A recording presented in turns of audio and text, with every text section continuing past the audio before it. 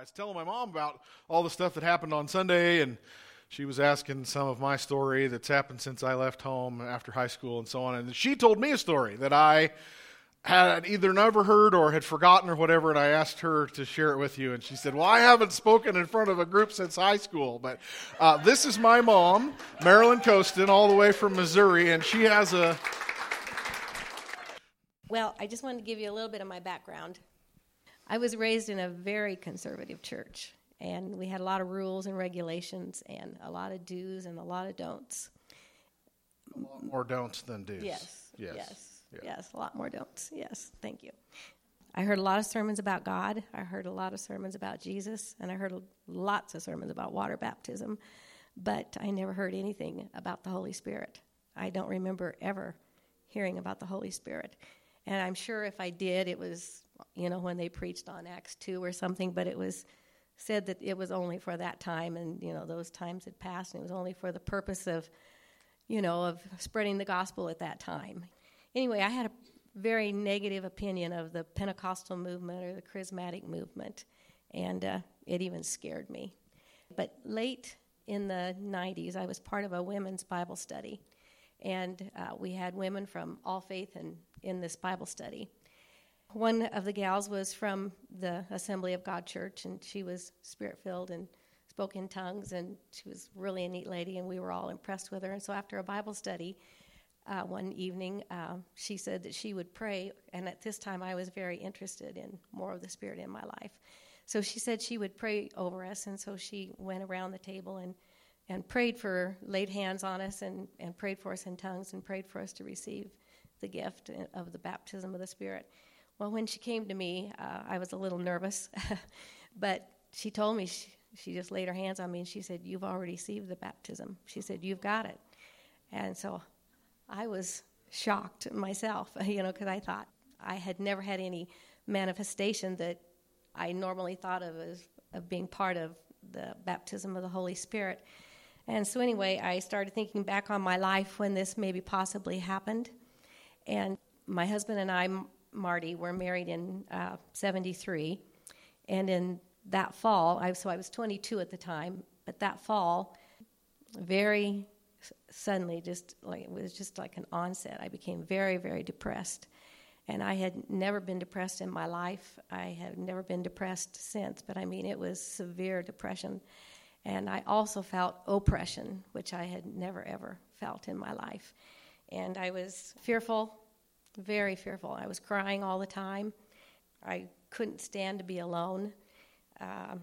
One morning I was on my way to work, and it was dark, and there was this bright light behind me, a very bright single light behind me, and it was following me, and it terrified me. But I told myself, well, it's a combine. It was fall time, and it's harvest time, and so I thought, well, I told myself it was just a combine. But it was very, very scary for me.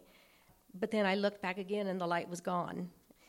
And I was very blessed to have an older lady at work that would take me into the bathroom while I was crying at work all day and pray with me and comfort me. And sorry.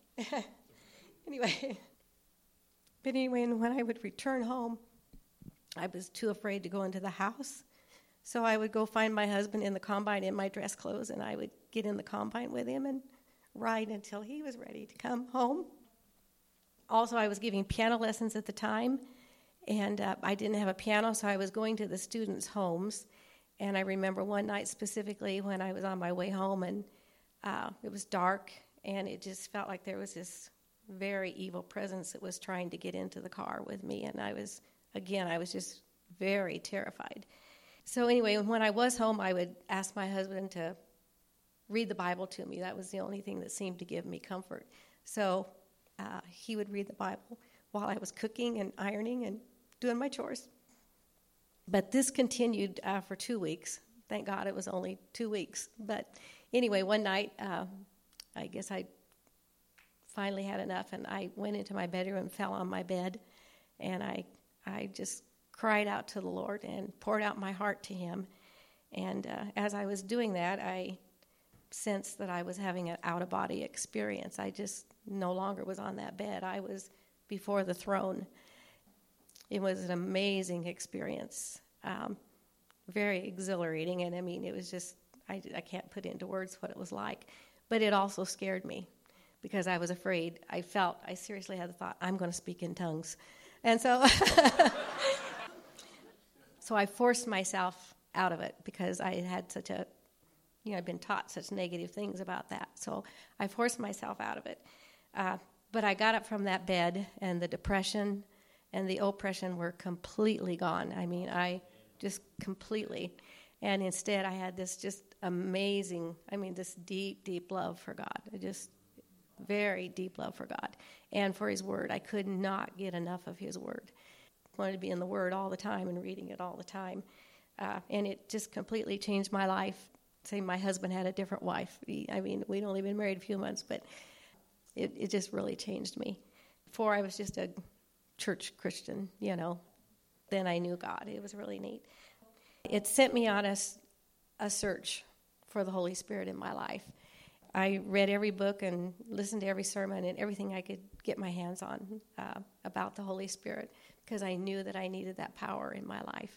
And many times I would try to speak in tongues, but it always just seemed so unnatural to me. It just didn't seem real. It just didn't seem like it was. It just seemed it was from me instead of from God, and so I kind of quit. But to be honest, to this day, I still haven't. Mitch is sharing with me that I need to just go ahead and speak and by faith accept that God is filling my words with His Spirit.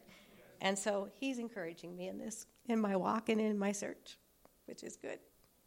But I told him, it's not that I just want the experience. I'm not looking for just so that I can say, hey, I'm speaking in tongues. I just want to know God more and to love Him more. And if that's what God has for me, that's what I want. So just pray for me that I'll just push beyond my fears and barriers and things that I've had in my past, and that I'll just experience all that God has for me. Thank you.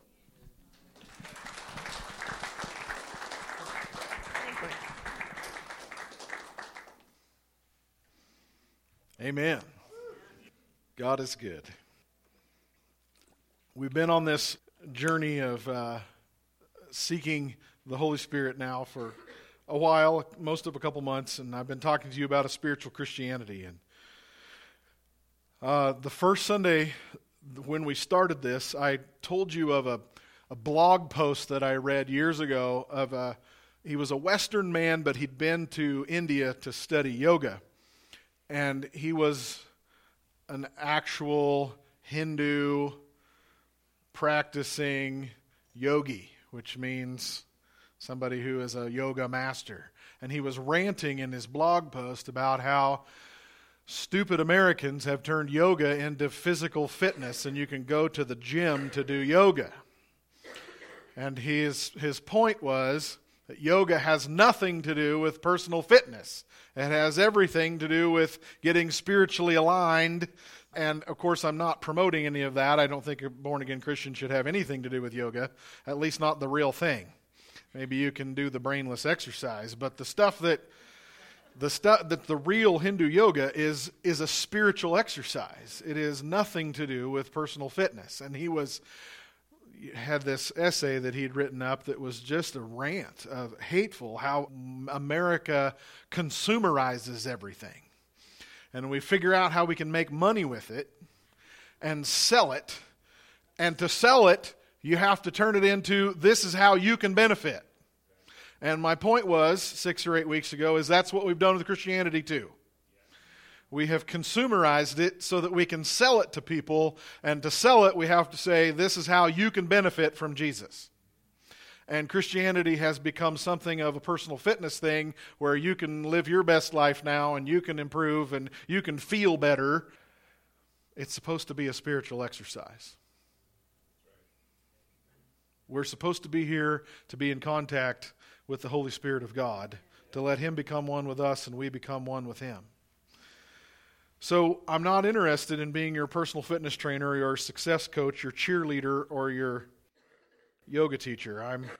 I'm here to shepherd you into the presence of God so that you can know His Spirit, to know and obey His Word, to live a life of faith and communion and holiness. So whether last week was a refresher or a first-time experience, or maybe it's the first time you've even seen things like that, we're just beginning to move into the Holy of Holies. And so we are intentionally seeking to know the Holy Spirit because He is God. Thank you, Shirley. The Holy Spirit is God. He's not something from God. He is God. All right? The Holy Spirit is not anything to be scared of if you love God, because He is God. He lives inside of us. It's He who makes us holy by His presence in our heart and body. What I want to say this morning is that as we seek the Holy Spirit, that some specific manifestation of the Holy Spirit is not our goal. Personal fulfillment is not our goal. Knowing God and becoming His likeness is our goal. That's our goal, is to know God and become like Him. And the motivation for that goal has to be love. Love is our motivation. To love for Him and love for the people around us. Jesus said the greatest commandment is love the Lord your God with all your heart, soul, mind, and strength, and love your neighbor like yourself. So, knowing God is our goal, and the motivation for that goal is love for Him and love for other people. If love is our motivation, then everything that He does and everything that He gives us becomes a tool for loving Him and loving other people instead of an idol that we're living to acquire. Let me say that again. The things that He gives us and the things that He does for us have to be our tools, not our idols. And the thing that is going to differentiate that is whether our motivation is love or whether our motivation is, I want that thing. I want that power. I want to see a miracle. I want to experience this, or I want to be known as the guy who can do the miracles, or then we've turned it into an idol. I want to be thrilled when I come to church, or that's the wrong goal and the wrong motivation. Knowing God and becoming His likeness is the goal. Love is the motivation for that goal, to love Him and to love the people around us. And then whatever He does and whatever He gives us are gifts and tools instead of idols. All right? We're not seeking tongues for the sake of tongues. We're not seeking miracles and signs for their own sake. We're not seeking angel visits or excitement or goosebumps or laughter. We're not even seeking a thrilling church meeting for the sake of being excited to come to church. I want all of those things. I want every one of those things for myself and for you and for us together. But they aren't the goal. It's not the purpose of our Christianity. Our purpose is to seek God, Father, Son, and Holy Spirit. That's the goal. We're seeking truth and faith and obedience and repentance. All right? Now, I'm not saying this because anybody has done anything wrong. I've just seen other congregations go sideways a little bit because the manifestations and the miracles and the revival became the goal rather than God is the goal. Okay, so nobody's being corrected. Nobody has done anything wrong. I just want to build the fence before we cross the line. Hello? Okay? So we're not seeking tongues. We're not seeking miracles and signs. We're not seeking angel visits, excitement, thrilling meetings. But we want all those things because they're real and they're from God. But if we make them the goal, then they become an idol. Jesus Christ is the goal. And knowing His Spirit. But when we know His Spirit, all that stuff's going to happen. And because it is the sign and it is the fruit of the presence of His Spirit. So they should be happening. But maybe not every day, maybe not every Sunday, and He gets to pick what happens, not us. As I have said before, some Sundays will be thrilling, others are average Sunday. Sometimes the Holy Spirit comes in energy and excitement, other times He comes in peace and rest. Sometimes He wants to do really strange, amazing things, and other times He just wants you to obey in your daily life. As Larry Stockstill says, if you want to know what the Holy Spirit is saying, start with obeying what He tells you not to do. You know, everybody wants to know, God, what do you want me to do? Oh, I want you to obey the book. That's what I want you to do. It's a whole package. It's all of it together. But so we are going to go after tongues and miracles and spiritual interaction, but not because it's the goal. It's because we want to know God. And the Holy Spirit is God. Seeking the Holy Spirit is not seeking something from God. He is God. We're seeking truth and faith and obedience, but we're not seeking miracles for the sake of miracles. It was only the Pharisees that asked Jesus to do a miracle just because they wanted to see something. They asked on more than one occasion, show us a sign, because they wanted a show, or they wanted something to analyze. If you want, I'd like to be in the room when a real miracle happened so that I can think about it. I want to figure it out. That's the Pharisees, folks. Come on, there's a whole bunch of you like that. I'd really like to see a real one so that I can figure it out. No. We're just going to seek God. It's the Pharisees that asked to see a miracle. It was Simon that wanted the Holy Spirit power for selfish reasons. I want to be able to heal people. I want to be able to cast out demons. I want to be able to do miracles. And Peter cursed him. I do want to be able to cast out demons and heal people because I love them and I want them set free from what's messing up their life. Yes. That is the motivation of love. And that's what I want your motivation to be. I want miracles to be normal around here. But because we love the people of Union County and we want them set free from their sicknesses and bondages and demons. Not because we can brag at other churches or say that ours is the most exciting or the most alive. No, this is where life and freedom are. That's what I want. The goal is to know God. The motivation is love and not anything else. Otherwise it becomes an idol. The Pharisees asked to see a miracle just to see one. Other people came and asked Jesus for very specific miracles because it was what they desperately needed. Jesus, I need you to raise my son from the dead. Please heal me. I'm dying. That's not wrong at all to ask Jesus for what we need specifically. I hope you hear the difference. It is never, ever wrong to ask Jesus for what we need. It's not selfish. It's not selfish. It's actually your pride that's holding you back from asking Jesus for help. Well, I don't want to bother Jesus. Come on. Well, I don't want to go forward for prayer. There's a whole bunch of other people up there. That's what we're here for. It's your own pride. Step up. Come on. But if miracles and healings and tongues and fire become the goal, then we've idolized them. Jesus is the only goal. So we just sang, Jesus, you be my vision. That's got to be the vision, is Jesus Christ being lifted up, Him being made famous. That's all we want. God is the goal. Love is the motivation. Love is why we do what we do. Faith and obedience are the operation. Humility and surrender are the heart attitude. Then, fire and healings and miracles and tongues and boldness and hilarious joy become the tools that we use to love our neighbors with instead of the idols we live to acquire. Should I read that again? Okay. I wrote this. I'm not quoting anybody else. It's from my heart. I just need to read it to get it right. Fire and healings and miracles and tongues and boldness and hilarious joy become the tools that we use to love our neighbors with instead of the idols that we live to acquire. Yes. All right. Y'all are awesome. I knew you'd be all in on this. I did. I was serious. I'm not correcting anything. I just need to set the boundary before we cross it. When love is the motivation for what we do and going after the things of the Holy Spirit, when love is the motivation, then there's no longer any reason for pride, and there won't be people showing off like in the Corinthian church where Paul had to rebuke them with at least 4 different letters. We only have 2 of them, but he mentions 2 others. 4 times he had to write them, and because church became a show-off contest on who could speak in tongues the most, or who could pray the loudest, or who could be the most spiritual. But if love is our motivation, then there's no reason for pride. Right? We're not here to show off. We're here to do things in secret. Right? Yeah, Jesus said when you fast and pray in secret, you're praying for other people in secret. Not that miracles can't be public, but it's not supposed to be a TV show.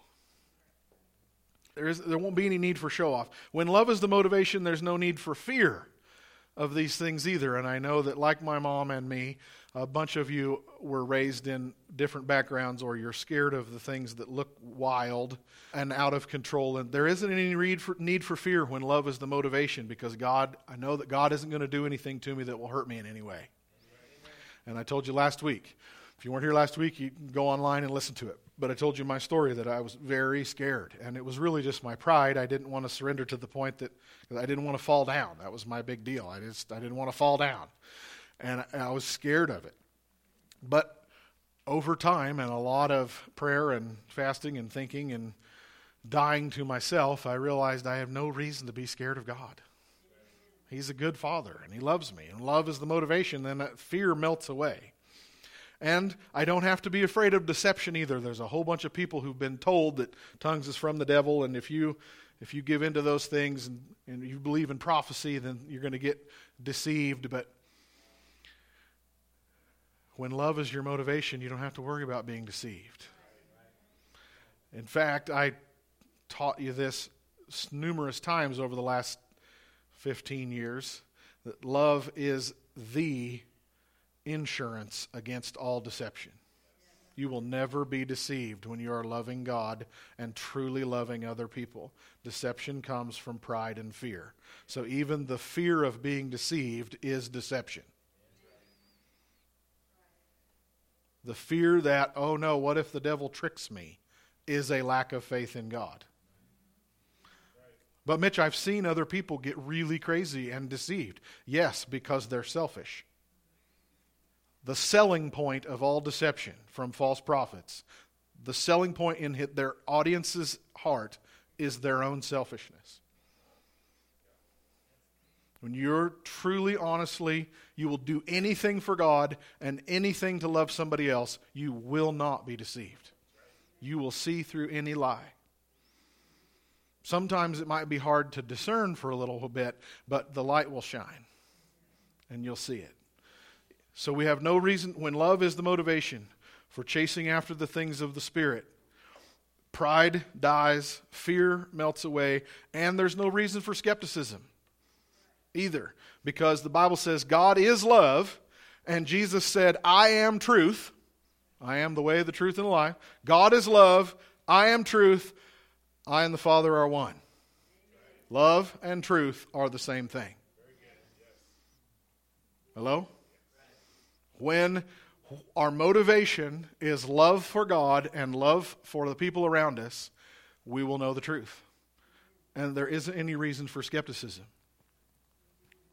You'll know what's fake or what people are putting on, and you'll know what's real. Whatever is true is loving, and whatever is really loving is true. Because truth and love are one. God is love, and Jesus is truth, and the Father and I are one. So all I want is the love of God, and all I want is what is true. So there isn't any reason for skepticism. I can receive anything that's really God because my motivation is love. So I want to show you 3 scriptures. 1 Corinthians 13, 1-2. Though I speak with the tongues of men and angels, but have not love, I have become a sounding brass or a clanging cymbal. And though I have the gift of prophecy and understand all mysteries and all knowledge, and though I have all faith so that I could remove mountains, but have not love, I am nothing. Paul says we can speak in tongues like crazy. Maybe I'm using that word on purpose. We can speak in tongues all day long, but if we don't have love, it's just noise. Where does the real spiritual life come from? Love. I meant everything I said the last 2 Sundays. I want us to pursue the baptism of the Holy Spirit, and that will result in people speaking in tongues. It will result in healings. It will result in wild experiences. But there's nothing in it at all. It is completely empty shell if it isn't full of love. Love for us to God, love from us to our neighbor, love of God toward us. It's got to be full of love or it's completely empty. It's nothing. But when it's full of love, there is real power. Real power. Because Galatians 5, 5-6, in the Message, Bible says this, we expectantly wait for a satisfying relationship with the Spirit. But in Christ, neither our most conscientious religion or disregard of religion amounts to anything. What matters is faith expressed in love. We are confident that the Holy Spirit is with us, that He's alive, that He's active, that He moves, and He speaks today. And we want to know Him, and we want to obey Him, and we want to follow His voice. We want to be a congregation filled with power, healings, and miracles. But if that isn't faith exercised in love, nothing matters. Faith expressed in love is what gives anything its power. And in 1 Timothy 1-5, Paul says, the purpose of my instruction is that all believers would be filled with love that comes from a pure heart, a clear conscience, and genuine faith. So Paul's writing that. Put those words in God's mouth because that's where they came from. God says, the purpose of me instructing you in anything, even the baptism of the Holy Spirit, miracles, tongues, the purpose of my instruction is that you will be filled with love. That you will have a pure heart, a clear conscience, and genuine faith. That's what I want. Don't make anything else your goal. We may chase after some of that other stuff, but this is the goal, is to know God with a pure heart, a clear conscience, and a genuine faith. And that's the purpose of my instruction as well. That's anything that I talk about anywhere we go, anything that we chase after, it's all about Jesus. If it's not, then it becomes an idol. But if Jesus is the goal, and knowing Him and being like Him, living in humility and surrender and obedience, then nothing else can become an idol. It's just a tool that we love other people with. Amen? Sometimes you will have very average, everyday life, and the Holy Spirit is still there. Sometimes you will have very hard, difficult, painful everyday life. The Holy Spirit is still there. Sometimes you'll have very exciting, thrilling, wonderful provision, and the Holy Spirit is there. We're not looking for feelings or goosebumps. We're looking for God. To live in faith every day, whether the circumstances are good or bad. Whether the worship is exciting or boring. Whether the sermon hits you in the heart or whether you sleep through it. We're not looking for some exciting experience. We're looking for Him. Yes? And there is beauty in the search. There is meaning in the search.